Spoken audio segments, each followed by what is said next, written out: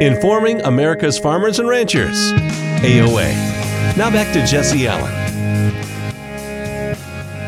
And welcome back to AOA here today. Jesse Allen with you, and we are continuing on with our program here, and it is time now for the August edition of the Monthly Grind with our friends at the National Corn Growers Association. And joining us here for this month's update, we welcome in Troy Schnider with the National Corn Growers Association. Troy, great to catch up with you again. Jesse, it's always good to be with you, and when we come visit AOA on the Monthly Grind, it's always a good opportunity to share our message across the nation as to what we're doing at National Corn and specifically at market development. Yeah, and we appreciate the time, and I always look forward to having discussions with you, and glad we get to do it here on the Monthly Grind now on AOA. Also joining us, Michael Granche with the National Corn Growers Association. Michael, it's good to catch up with you as well. Thanks, Jesse. Excited to be here. Best day of the month. Well, I know the two of you are attending the Chicken Marketing Summit in Florida here this week, and that's going to be part of our focus here for our discussion on the Monthly Grind for the month of August. So let's just start. What is Chicken Marketing Summit? Can you tell us a little bit more about it? Yeah, sure thing. So the Chicken Marketing Summit is hosted in collaboration with our friends over at the National Chicken Council, and this conference provides a really unique and organic opportunity to kind of connect with industry representatives up and down the entire supply chain. So a bunch of different topics on our agenda over the last couple of days, but spending a lot of time talking about consumer tastes and preferences, poultry product sales, marketing tactics, and everything pretty well centered around how do we defend and try to advance chicken meat's position on our dinner plates. Well, and I think about with, the rising food prices and inflationary concerns, we think about going to the grocery store and poultry, and there's really a unique position here, I feel like, for poultry to kind of position themselves to consumers. And, we think about corn and poultry together. I mean, talk about that. Why corn and poultry together? What's the big relationship here? But can we talk about that a little bit? Well, Jesse, the big relationship there is that poultry is one of our biggest consumers, if not the biggest consumer in the livestock industry, consuming 1.2 billion bushels of corn. And when you take poultry exports and figure that in, the export of poultry brings 28 cents per bushel to the value of corn. And that's $4.1 billion in revenue to the corn industry. So the reason, when Michael and Sarah at NCGA put this on our radar over a year ago, and we attended a meeting down in Atlanta a year ago, it opened my eyes as to the importance of the poultry industry. And whether it's poultry, beef, pork, the more product our customers, those three customers of corn, the more product that they can move domestically and overseas, the better off we are in corn, because the more they sell, the more they consume, and it just benefits the United States farmer. Well, and that's a great stats that you provide there, Troy, and it's something that I was unaware of as well, that poultry accounts for the largest portion of the U.S. meat export market. I mean, it's amazing to think about things like that and how the high-quality corn that we grow here in the U.S., how that could be used overseas for the livestock industry. I think that's fascinating, Troy. Yeah. No, I've said it before, and Michael and I agree on it.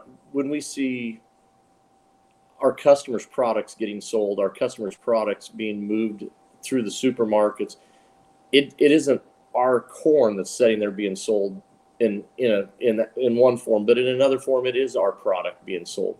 We had a hand in that, and we're very proud of the high quality product and the value that we're here at Talking Chicken, and their product, the price per pound is competitive with anything. So, we're not trying to pick winners and losers. We want all of our customers to be winners. So, how has the market development action team at NCGA talk a little more how you've engaged in this space? Obviously, attending things like the Chicken Marketing Summit, I'm sure that's one way of engagement. But can you guys expand upon that a little bit more? Just how has MDAT engaged in this space? Yeah, maybe I'll touch on that a little bit, and Troy, please jump in here too. But about 2 years ago, NCGA we've been a member with USAPEC, which is the USA Poultry and Egg Export Council, and so about 2 years ago, we partnered with them to help update their buyer guides, which is now an online digital tool powered by Google. It translates into whatever regional language that an export buyer is trying to access all of these materials and resources. But it kind of helps monitor all of this content and really aims to position American poultry as the premium poultry product that you can purchase. And so we've also been working with our friends over at USAPEC to actually add on a new section on this that focuses on the sustainability and the advancement of American corn farmers. And we're even working to help develop a tool on the back end of the platform that actually is monitoring the success of these export transactions, and then in real time is going to be able to actually give us some estimates on the equivalent of how many bushels of corn that poultry sale equates to. Troy, can you expand upon that a little bit more and some of that work that MDAT has been doing? Well, the corn farmers out there across the country need to realize and appreciate the hard work that our staff at NCGA, the work that they've been putting into building relations with all of our livestock partners. And when meetings like this come up, you kind of question, well, why are we going? And you get down here and you find out the headwinds that poultry in their sector is facing, and how can we help them tell a sustainability story? Whether they can talk about how the chickens are raised, but the feed that comes into those chickens, and we can go into the consumer market and we can help them kind of soothe some of those headwinds, or fight some of those headwinds that they are facing, and then also some of the advantages they're seeing over some of the other livestock sectors right now. They, like you said, they are very well placed to gain market share, to hold their own, and to move forward. And like I said earlier, it's all about moving more product. And like I said, it's romantic to go into the meat case in a supermarket and you see that USA label, whether you're here in the United States or whether you're overseas. And the American farmer needs to know that their product, the corn farmer, their product is right there with it. And, earlier today, you and Tyler had a comment about the market, some of the challenges we're seeing with the weather right now and the loss in price the last couple of days.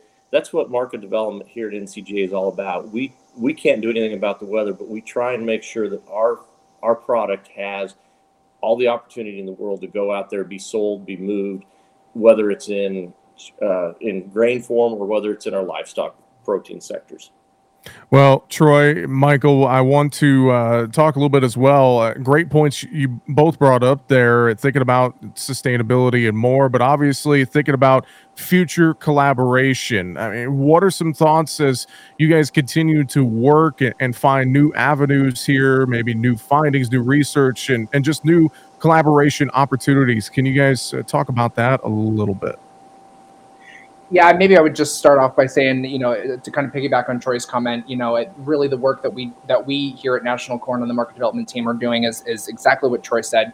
A win for our customers is a win for us, and we certainly want our customers to realize too that in the sustainability space, advancements that U.S. corn farmers can do to help lower their greenhouse gas emissions is ultimately it's also a win for our customers. So I think that's really important there, but. I think, continuing all of the partnership and all of the conversations and discussions that we have with our animal ag partners is certainly, immediately where my mind goes to of what I'm thinking about for what continues to excite me and what's around the bend. Troy, any other comments there? We got about a minute here for us. With what Michael said right there is basically we're trying to tear down the silos. We're all in ag together. We're all in production together. We face the same challenges, whether we're in the corn industry or whether you're in the poultry, the beef industry. We want to tear down those silos. We want to work together because, and I'll say it again, I can't say it enough. We're all in this together. President Tom Haig, I think his statement was all in this year at NCGA. That's what we're here for. We're all in to make sure that we move our product forward and we take every advantage we have to make sure corn is well placed no matter where it goes. Well, we appreciate the time and the insight here for the August episode of the Monthly Grind. Troy Schnider, Michael Granche with the National Corn Growers Association. Thank you both for joining us. We really appreciate it. We'll talk to you again soon. Thank you. Thanks, Jesse. Looking forward to it. All right, coming up next, we'll talk about the Russia-Ukraine situation with Kyle Holland from Mintech. We'll be back with more AOA right after this.